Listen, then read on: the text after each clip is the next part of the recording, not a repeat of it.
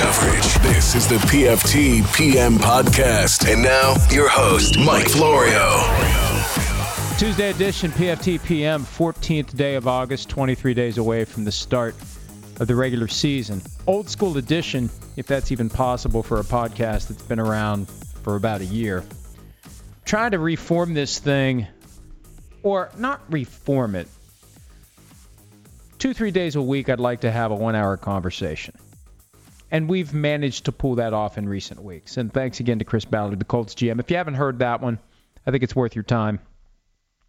One thing that I like is the opportunity to really have a conversation. It shouldn't be an interview. It should be a conversation where it's just two people on the phone and they're talking and it just happens to be recorded.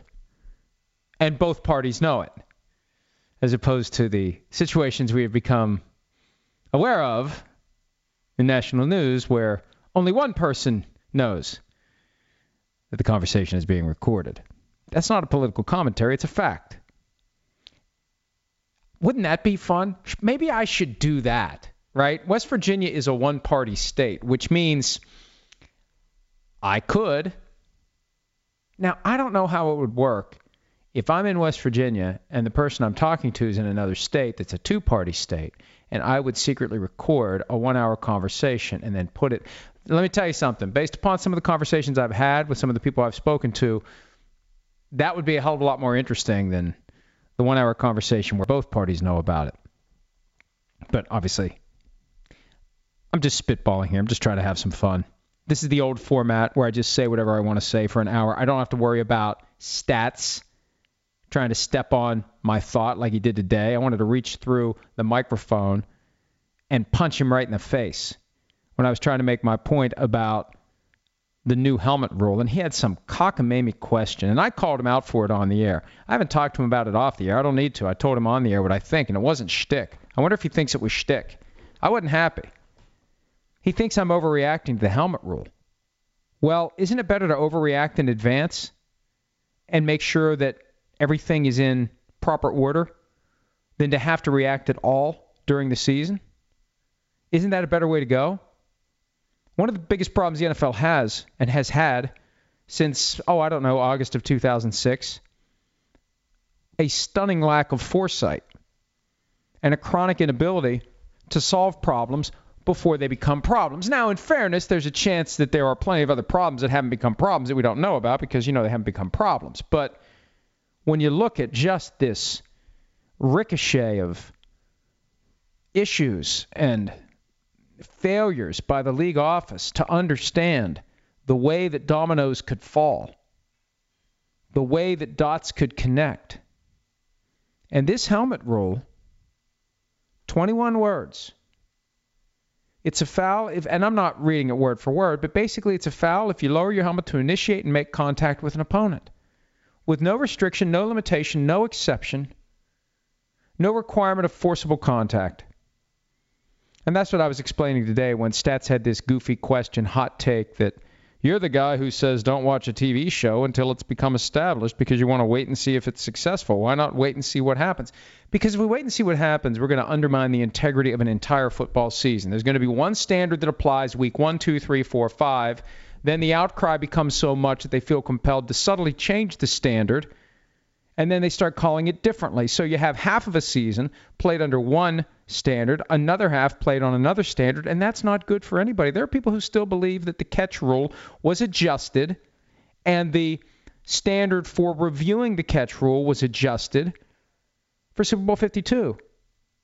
Go back and look at the Corey Clement play. If that play happens during the regular season, that play is overturned, and you take 7 points off the board. Period. That undermines the integrity of the season.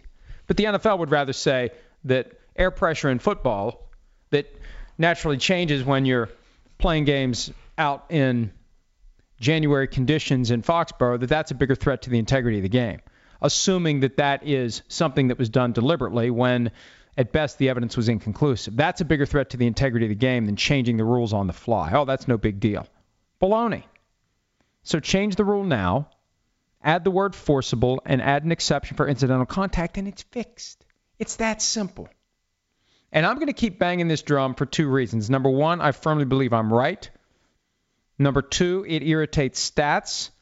And I got a third reason. Nobody else seems to be bothered by it. And I don't know why.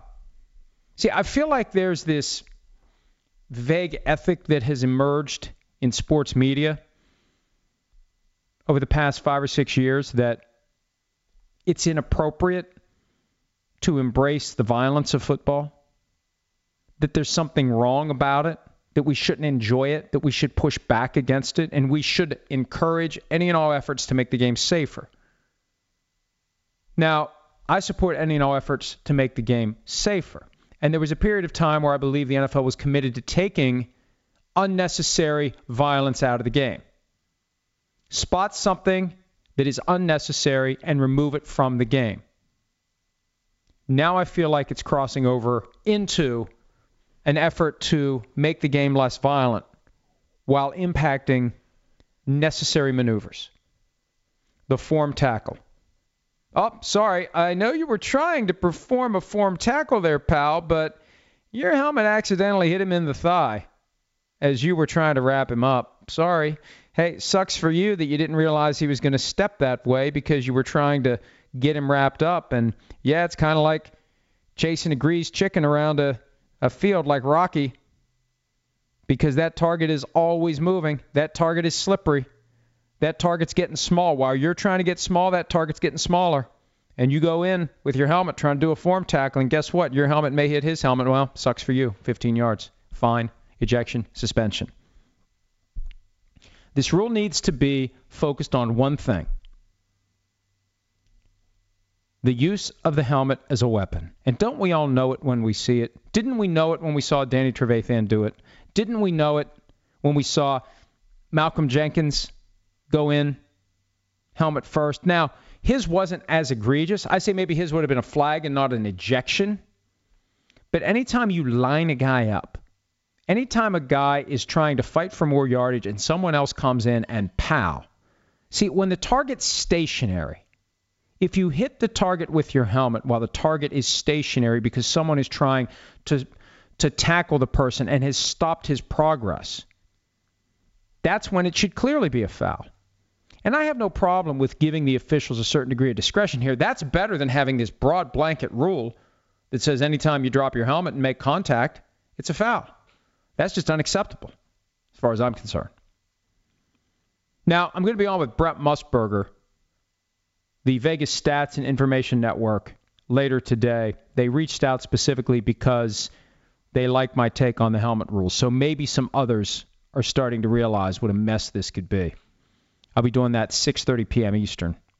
The podcast should be posted by then. I should be done talking by then. I'm taping this 3:30 p.m. Eastern. I've been babbling on for about 10 minutes already. Let's move on to another topic, because Stats is sick of me overreacting to the helmet rule.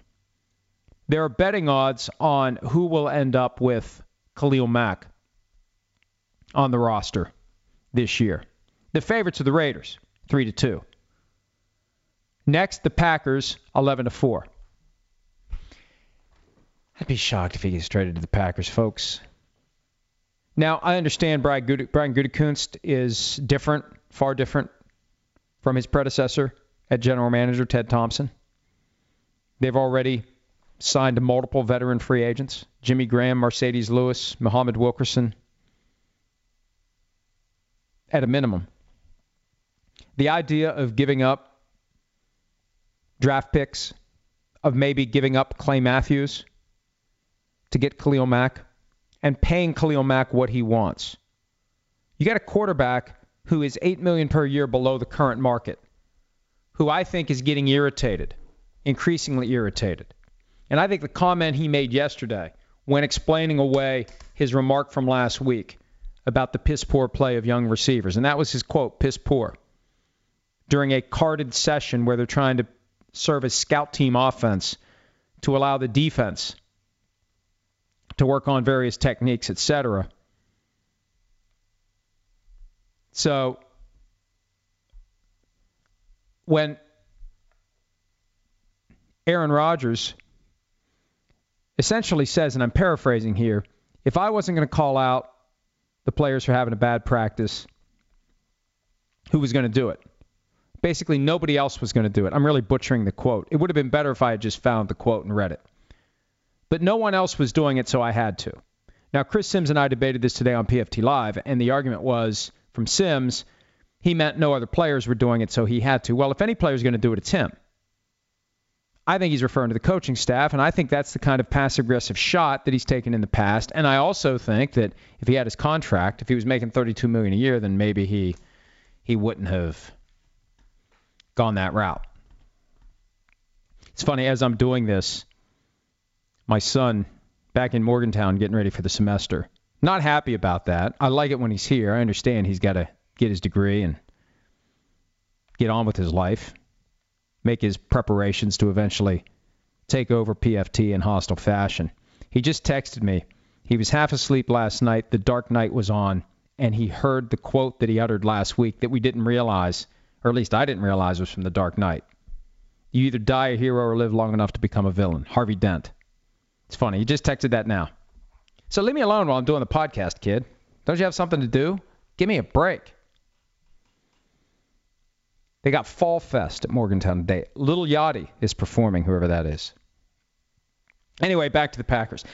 I think there's a little passive-aggressive play from Aaron Rodgers here, and he's not happy because he doesn't have a contract. And I'm not sure that he would have said what he said yesterday. I'm not sure he would have made the piss-poor play remark publicly. I don't think he calls teammates out publicly if he's happy with his contract. I don't know that, but I'm allowed to speculate on it. Let me speculate on this. He'd be pissed off if they pay Khalil Mack a ton of money. Now, they wouldn't pay Khalil Mack more than him, but at a time when he's trying to squeeze the money out of the public coffers and everyone knows how much money's there, everyone knows how much money they made, everyone knows how much profit's there. I argued earlier this year that, he should get a piece of the gross. That's how important he is to that team.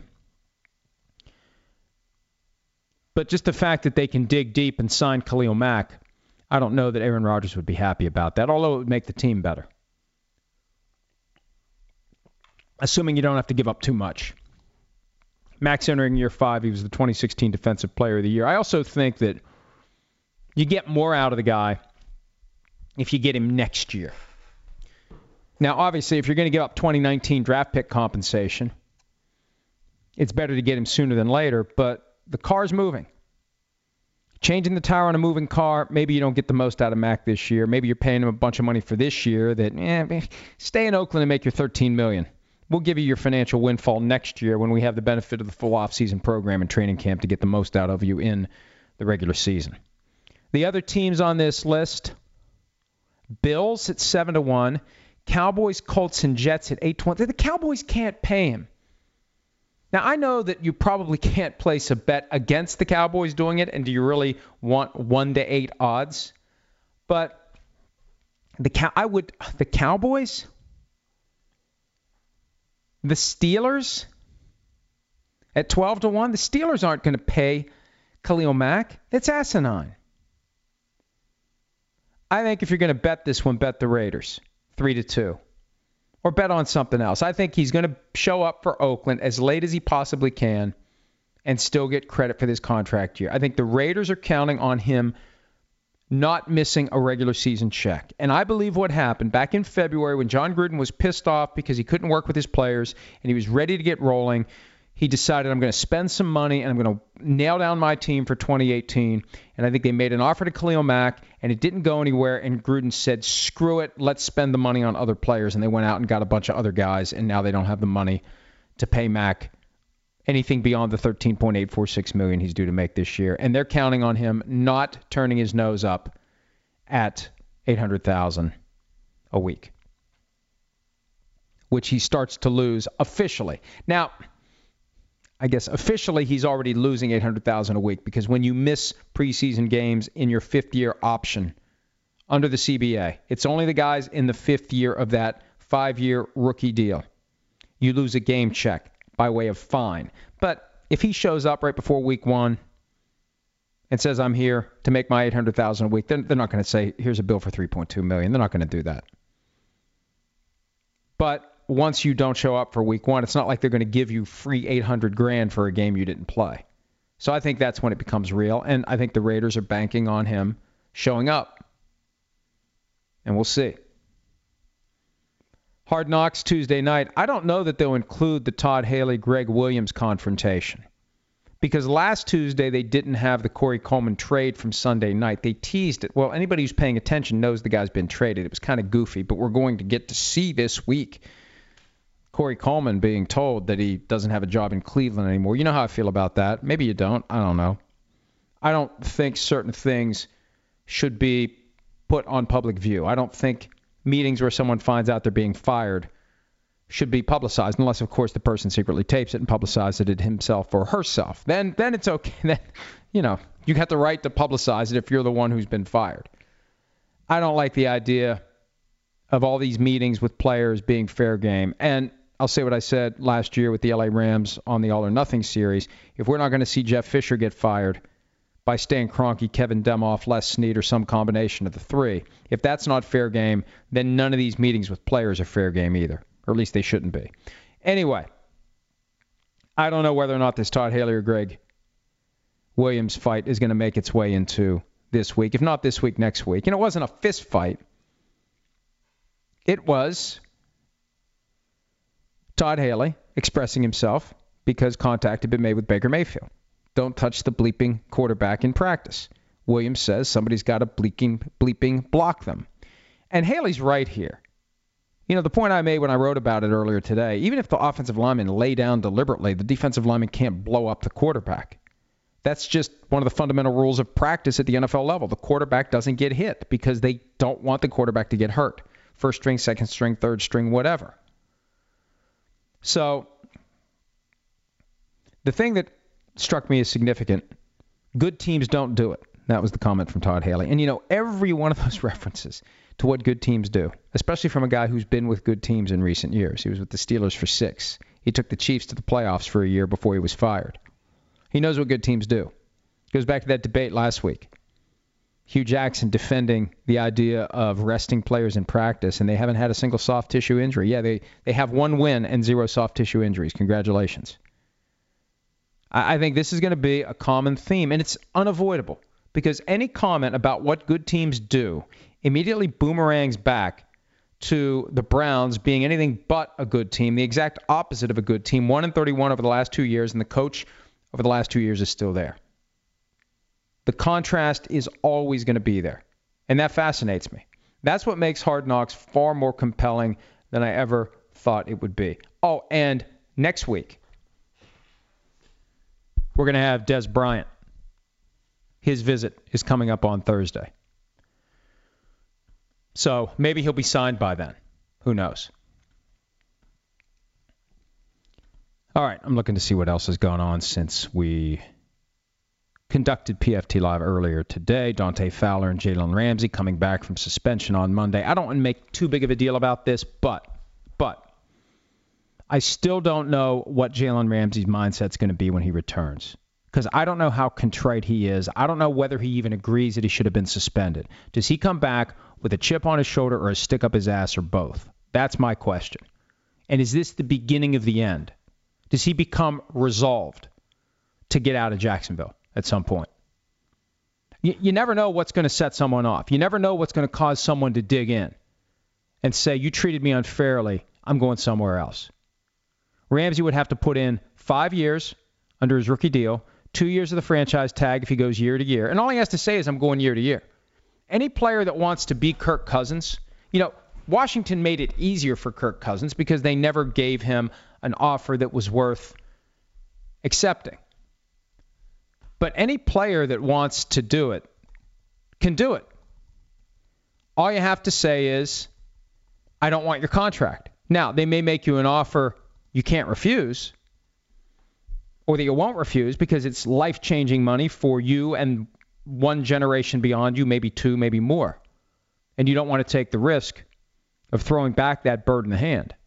But if you're determined to get out of a given town, all you have to say is, I'll play out my contract and you can tag me twice, and then you're not going to give me a 44% raise or quarterback money. You're just not.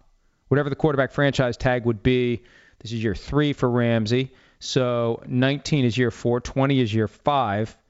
He'd be unrestricted in 2023 unless they use quarterback money. I bet it's more than $30 million a year by then to keep him for just one more year. And there's still an open question. I don't want to get too deep into the weeds of the CBA, but if this year-to-year thing becomes a dynamic, not just an aberration, there's a question as to whether a fourth franchise tag can be applied.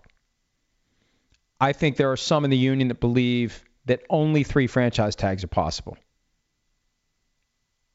And that after that third one, if anybody ever does the third one, again, it's a 44% raise or quarterback money. They put that in there because Walter Jones did 3 years of franchise tag with the Seahawks and then got his long-term contract. He played it just right. He showed up right before the start of the regular season for 3 straight years. Then he got his long-term deal after that. But now, that third year, that was added back in 2006, I believe, the last contract done by Paul Tagliabue and Gene Upshaw.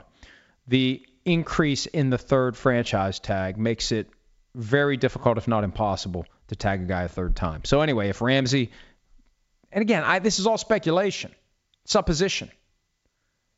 But if he's pissed about this suspension and he thinks he got screwed, he thinks he got railroaded, then you never know. Like I said, you never know what's going to stick in a guy's craw and make him say, I'm done. But he'll be back next Monday. Dante Fowler will be back. And I say keep an eye on this Dante Fowler-Yannick Ngakoue dynamic. 2 guys on the same side of the ball aren't supposed to fight at practice. Training camp fights happen because guys are blocking each other, they're hitting each other, and somebody goes a little too far, and the guy retaliates. Hey, man, what's your deal? Hey, what's your deal? And the next thing you know, they're scrapping. There's no reason for Ngakoue and Fowler to fight. But it could be Ngakoue saying, I got a 4-year, $3.4 million contract, and this scrub's got 4 years, $23.4 million. I got as many sacks in 1 year as he has in his damn career. And he's getting all the money. He's weighing me down. He's taking money that should be going to my family. And he was on the PUP list. He missed the first week and a half of Camp Coughlin. Or Camp Marone, as the case may be. Or both. Camp Coughlin-Marone. I could see why there'd be resentment. I mean, something other than Ngakoue and Fowler hitting each other during 11-on-11s caused this fight.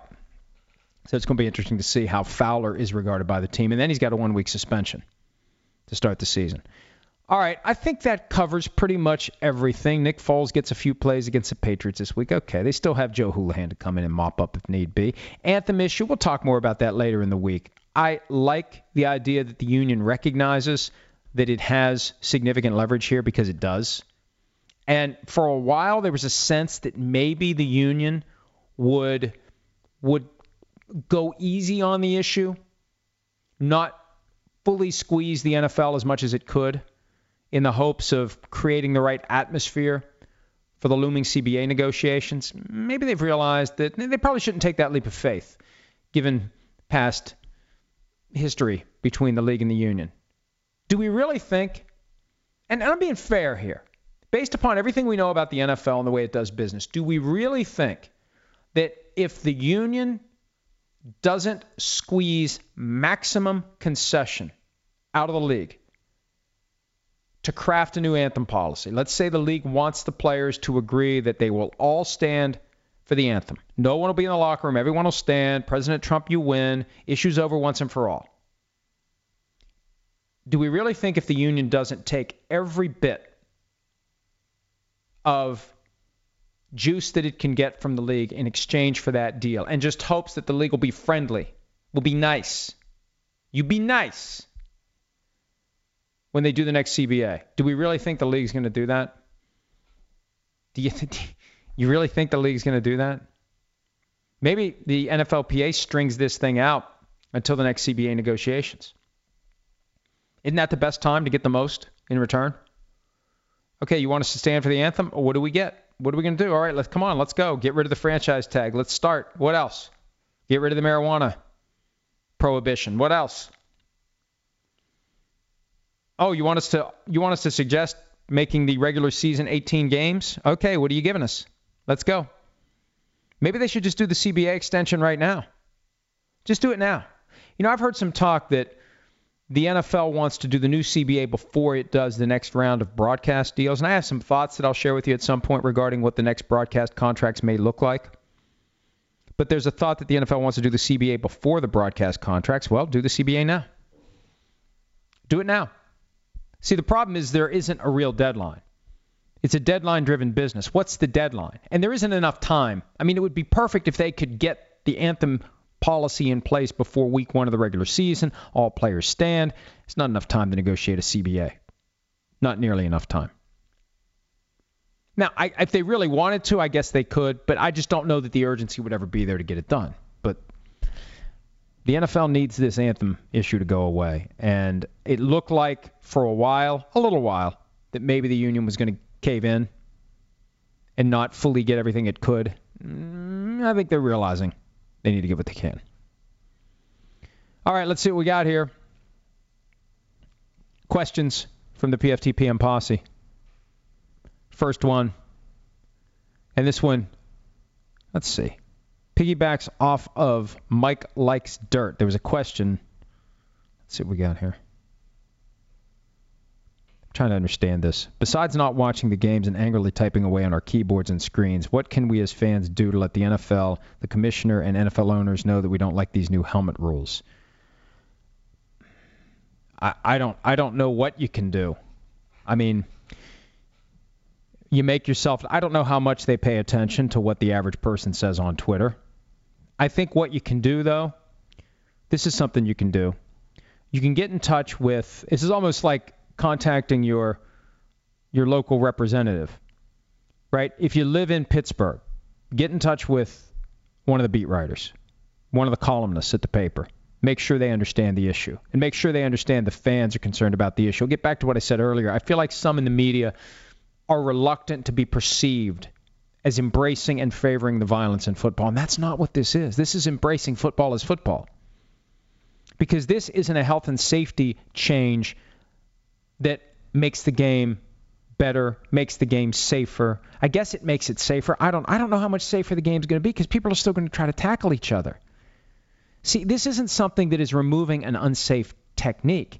This is something that is going to randomly penalize a necessary technique that sometimes will result in a helmet hitting a player while a guy's trying to make a tackle, and sometimes it won't. That's nonsensical. There's a certain amount of unavoidable contact, and we're at a point now where everyone knows the risks. Hey, you know what? There's a chance if you're a defensive player while you're making a tackle, your head may hit the body or the helmet or both of the guy you're trying to tackle. And that may not be good for you. You understand that, don't you? That bacon that you're eating may not be good for you. That e-cig that you're vaping off of may not be good for you. That motorcycle that you ride without a helmet may not be good for you. That sports car that you drive 125 miles an hour, that may not be good for you. That rock wall you like to climb because you like the rush of it, with George and Kramer, and George brought sandwiches, that may not be good for you. People understand the risk. And I'm all for taking unnecessary risk out of football. But this rule is taking something that is necessary to the game and randomly making it a penalty, and I hate it. So, let people in the media know. Get them to stand up and say something, because right now, it's pretty much just me. PFT PM Posse says you should post the behind-the-scenes audio video that occurs during commercials on PFT Live on the PFT PM subreddit. Us and the PFT PM Posse would love that. But see, if we knew that was being posted, we wouldn't say half the things we do. I mean, we have a lot of fun. Now, I know that, remember the Chris Berman tapes that emerged where he's ranting and raving and talking about smuggling do-do-dos out of Canada and all that. I mean, I understand that anything you say can and will be used against you, so I try not to cross any lines or, like, be a raving asshole any more than I ordinarily am.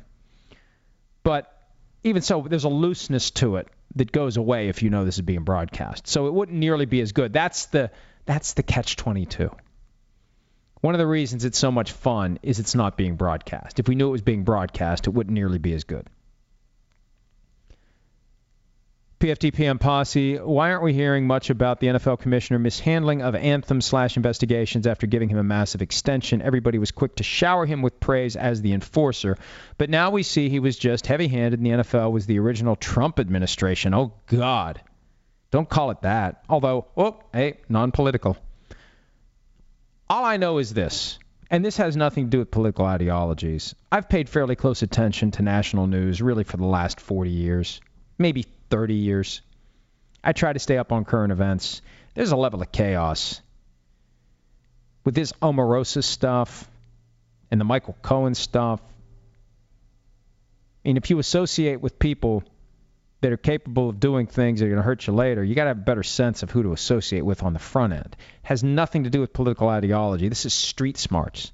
And that's the one thing I thought that this president had that allowed him to be successful.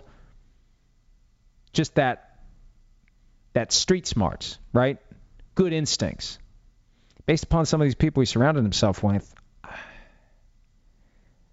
I don't know. And again, that's not political. That's more of a social commentary because we see the messes. Because people come and go all the time in administration, how many other times there's just been this stream of people who have been connected to a president that just keep causing mess after mess after mess after mess? Most of the time they go away and they're never heard from again. Anyway, back to the question. Now that I've tried to put the toothpaste back in the tube based upon my reaction to the league office being the original Trump administration, and actually, now see, I'm going to make it even more political. There are elements of the league office that I think are a lot more like the Bush administration because I think that there was a dynamic there, and I voted for Bush in 2000.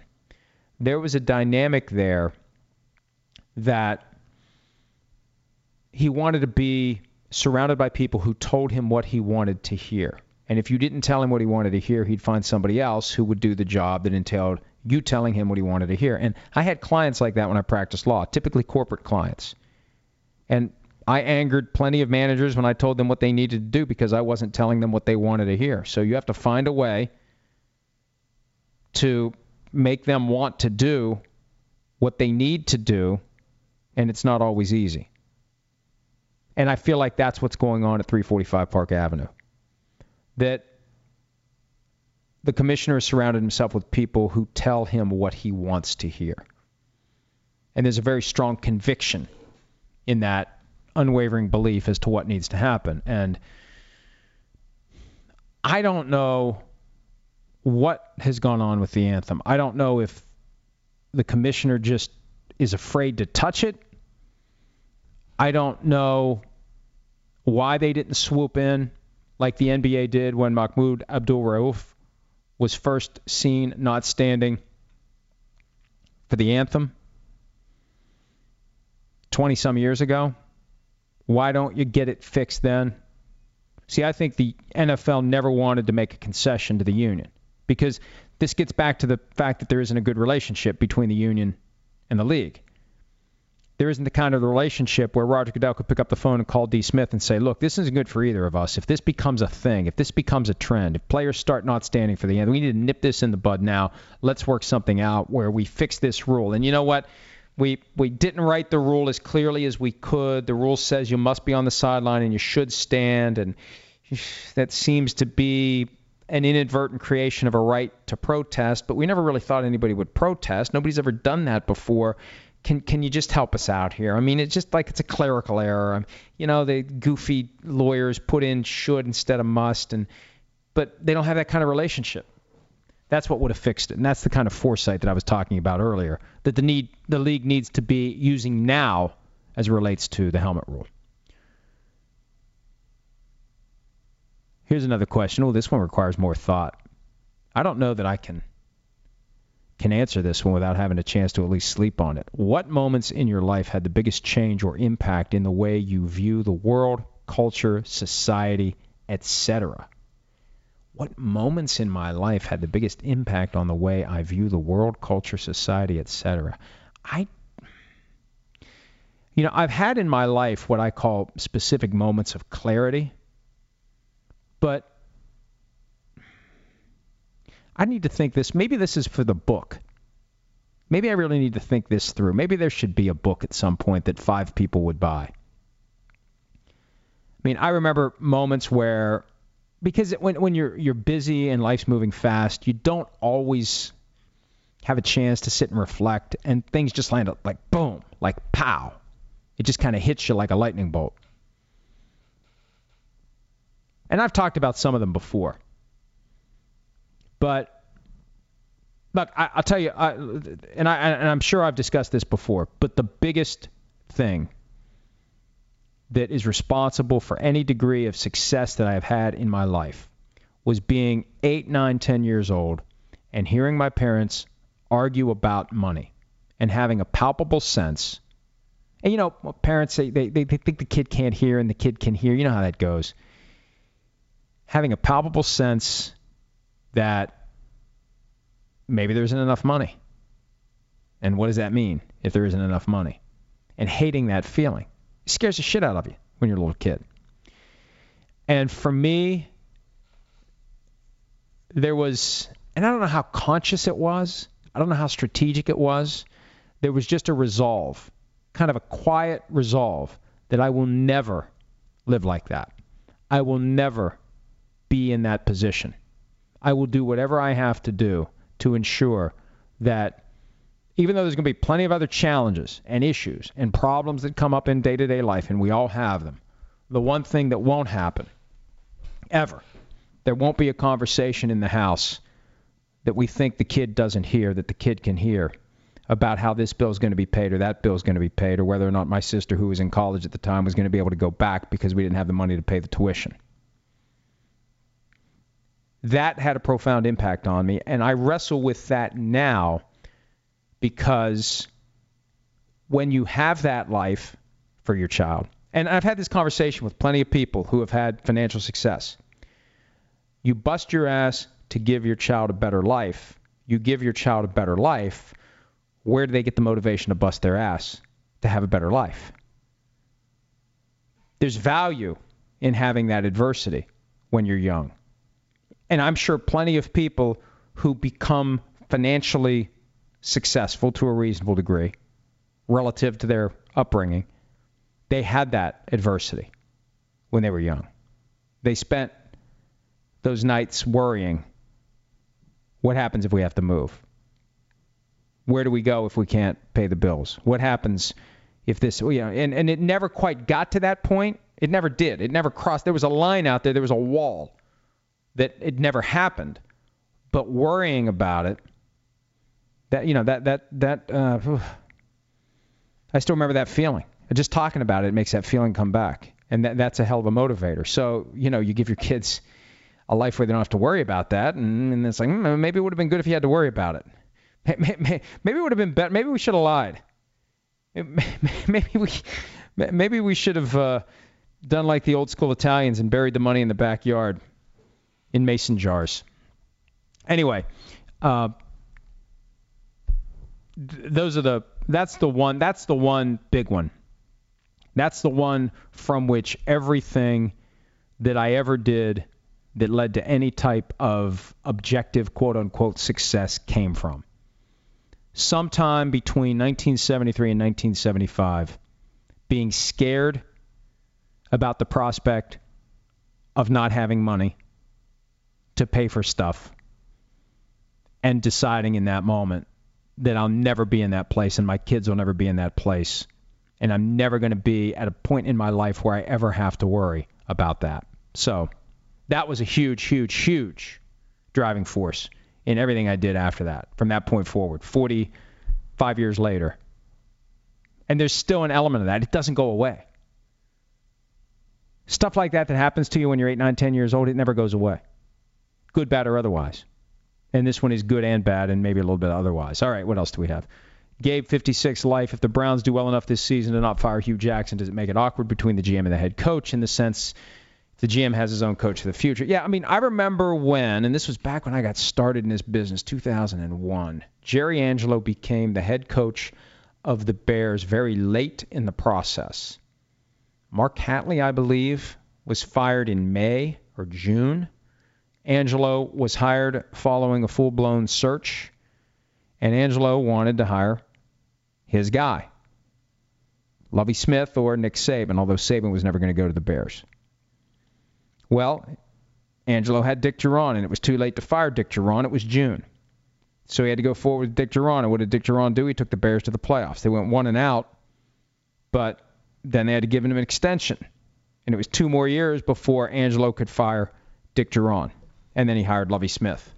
So, yeah, I mean, I don't think it's a secret that John Dorsey wants his own head coach. Every GM wants his own head coach. I don't think John Dorsey got that job thinking, you know what, this is just perfect. I am so glad you guys hired me to be the coach of the Browns because I was just thinking if I'm ever a head coach again, I'm going to hire Hugh Jackson. If I'm ever a GM again, I screwed up my bit. If I'm ever a GM again, I'm going to hire Hugh Jackson, and here he is.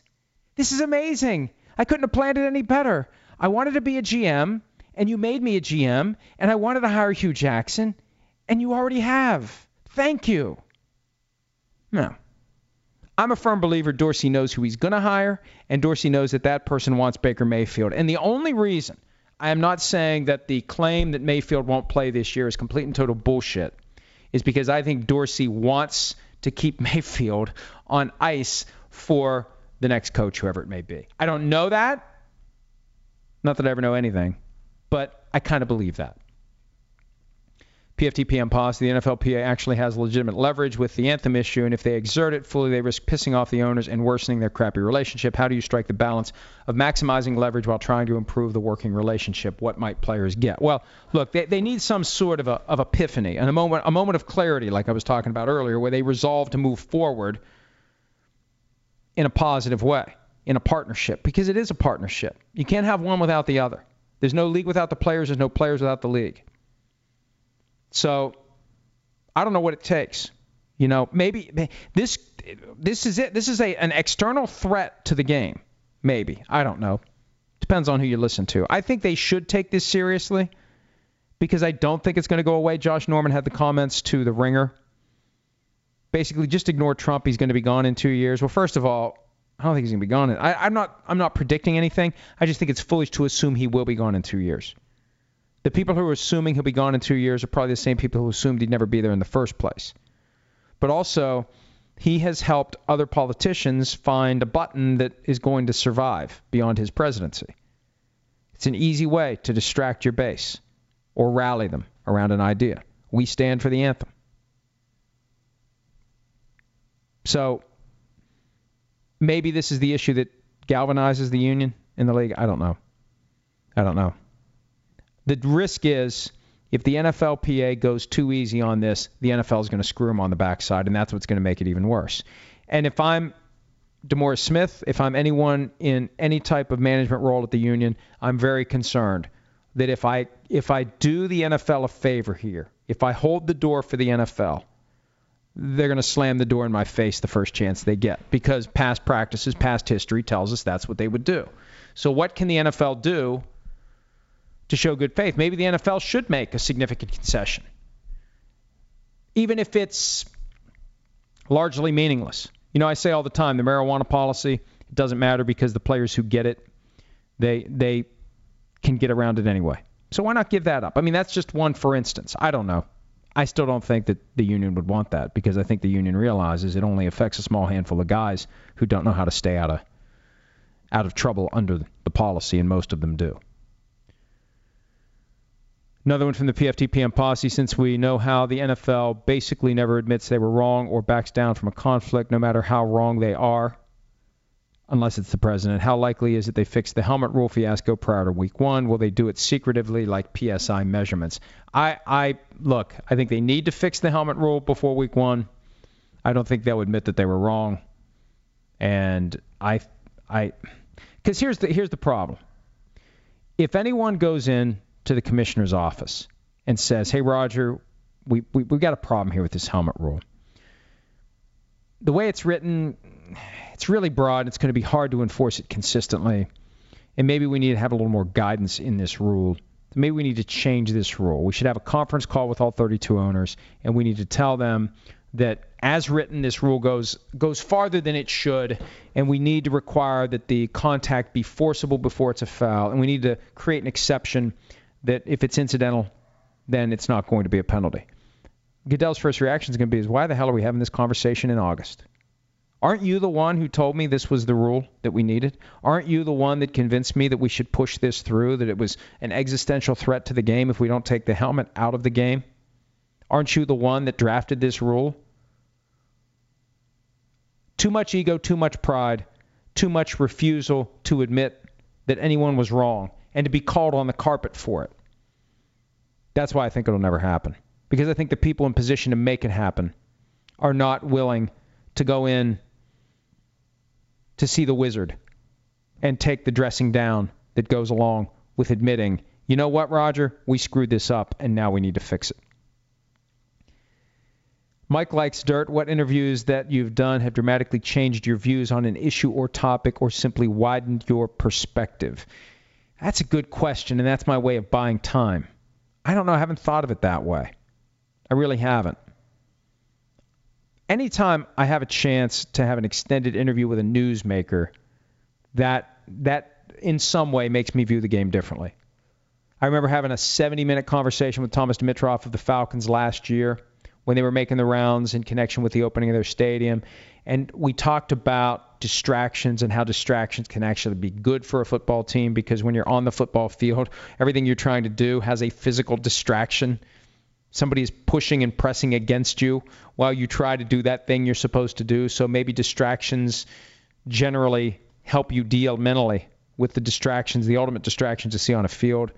Last year, and this was more off-the-record type discussions I had, I learned a lot about the importance of quarterback leadership, not naturally from the quarterback, but from the organization, supporting the guy, making sure that the rest of the team understands he's your leader through his contract, through the way he's treated, through the way the PR staff deals with negative stories. Do they plant them or do they shoot them down? That's a quick answer. That's really all I got. But I wanted to give you something that was at least mildly meaningful. At The Real Forno, do you believe the NFL could have each NFL team with their own broadcast team do every game similar to the NBA, NHL, and MLB? The TV rights are all global. They're sold by the league. There aren't individual rights. And there isn't a supplemental package. There aren't enough games. When you got 82 games, 162 games, whatever, they have the radio broadcasts, but there aren't local TV rights. There's one set of rights. And who knows how it's going to change moving forward. But for now, it is what it is, because there's only 256 regular season games. There's only 32 teams. There's only 16 games per week, although that number goes down during buys. And it doesn't fit the same way that the sports that have a lot more inventory would handle it. The Real Forno, how do you feel about each team? Oh, that's already there.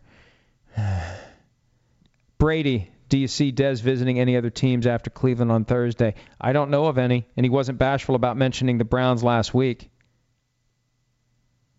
I think Dez Bryant needs to get signed ASAP. I talked to Chris Ballard about this yesterday. Generally, as it relates to bringing in a receiver at this stage of the game, it's too late to easily make an impact. A lot of work needs to be done. First of all, you move into a new city. Second of all, you got new teammates. Third of all, you got a new offense, new playbook, new terminology, new coaches. Dez Bryant's been in the same offense his entire career, the ex-receiver in Jason Garrett's offense. That's it.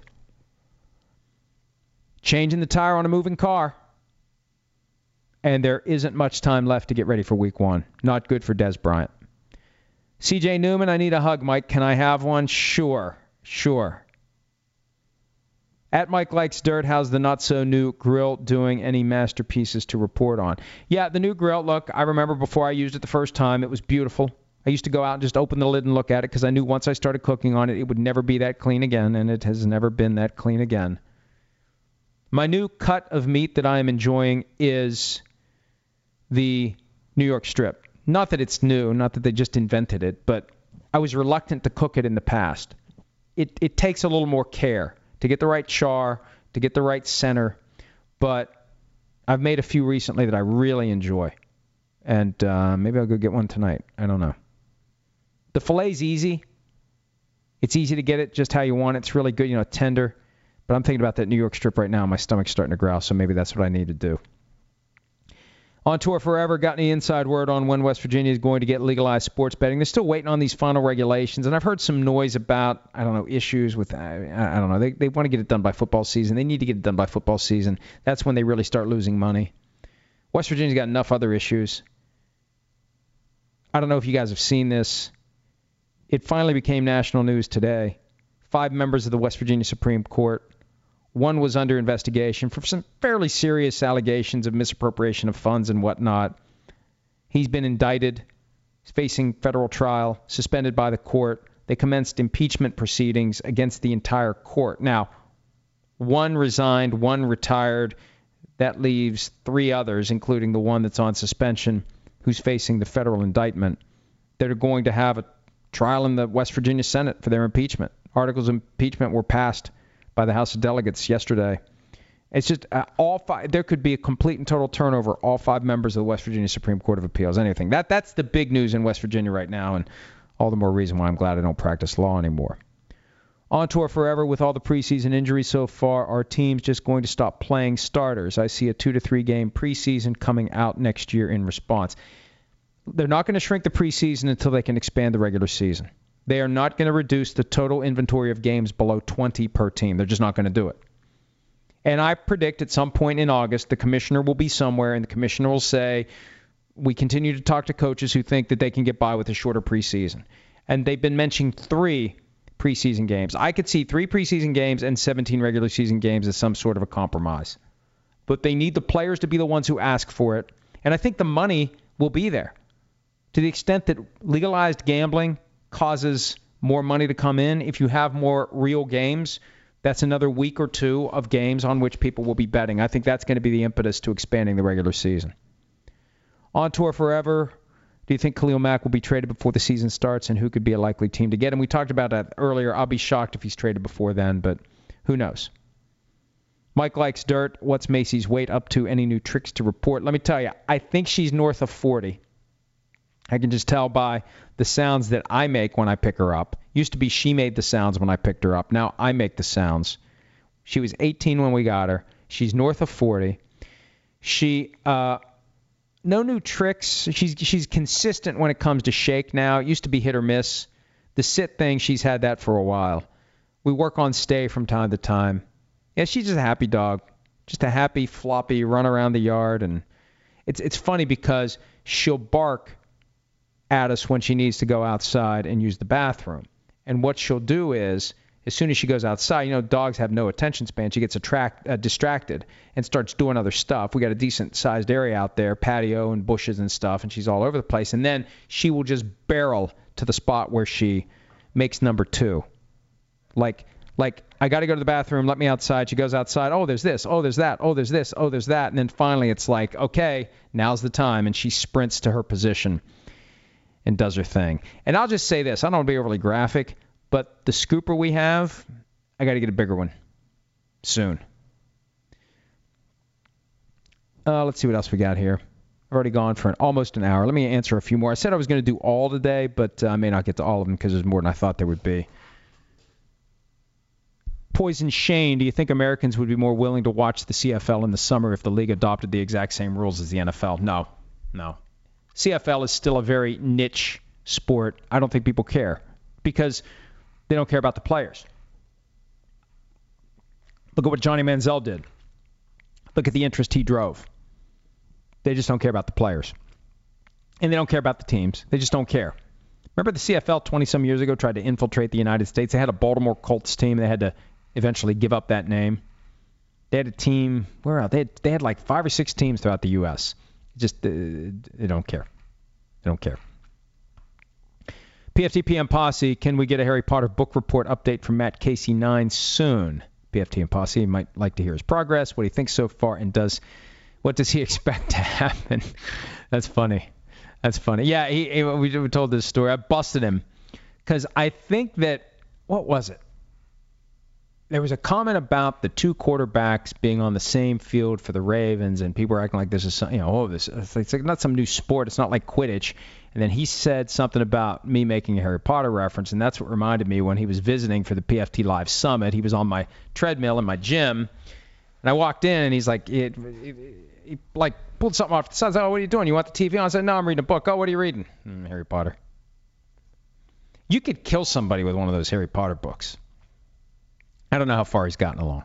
J. Randall 15, are you or your wife up for one of the West Virginia Supreme Court seats? That gets back to something I was talking about earlier. No, absolutely not. Absolutely not. No way. Never. First of all, we'd have to move. And second of all, no, absolutely not. I should probably wrap it up. What else do we have here? People asking about the puppy.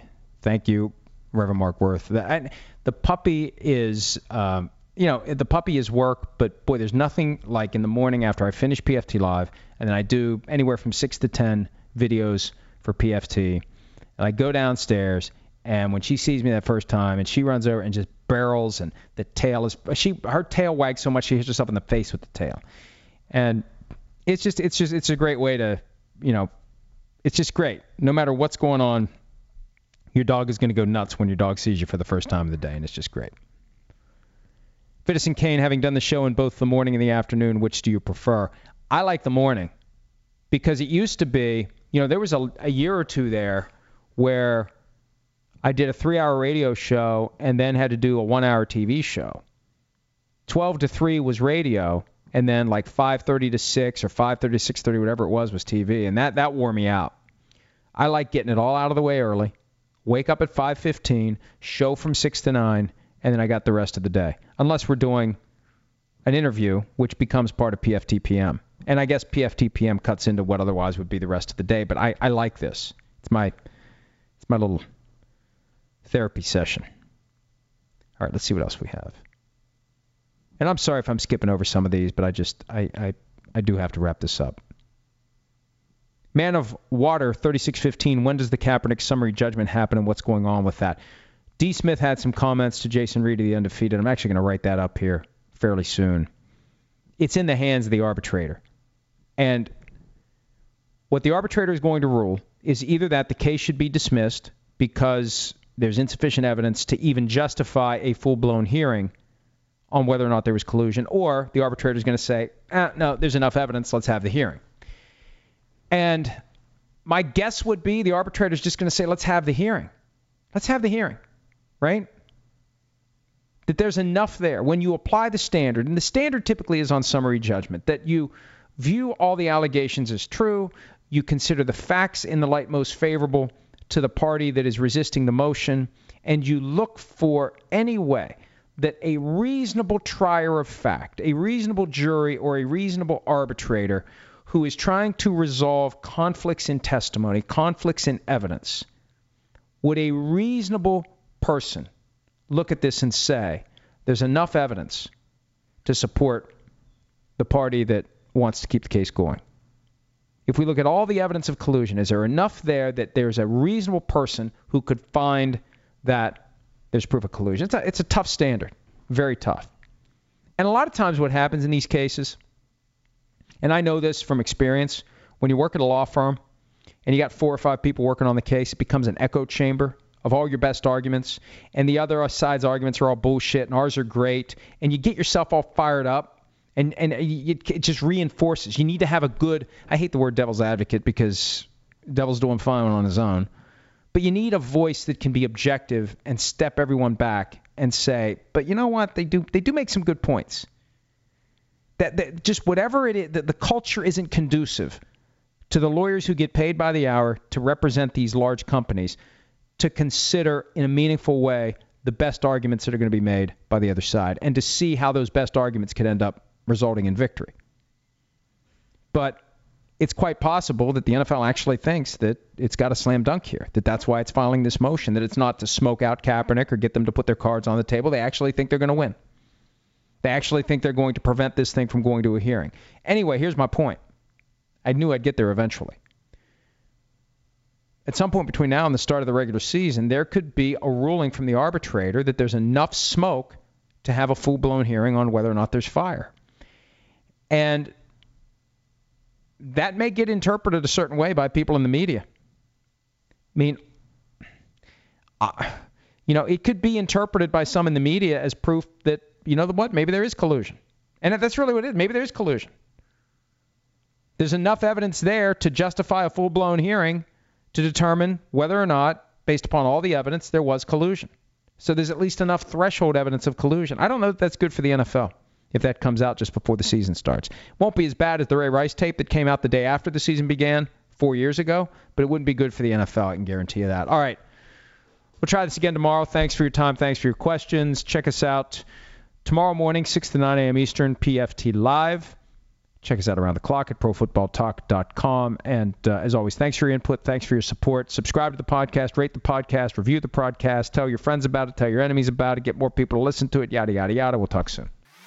You can find the PFT PM podcast on Art19, Apple Podcasts, Stitcher, and Google Play. If you like what you hear, and you will, subscribe for automatic downloads. Leave a rating and review. That'll help new listeners find our show and push us up the charts. Search PFT PM for your evening update from Pro Football Talk.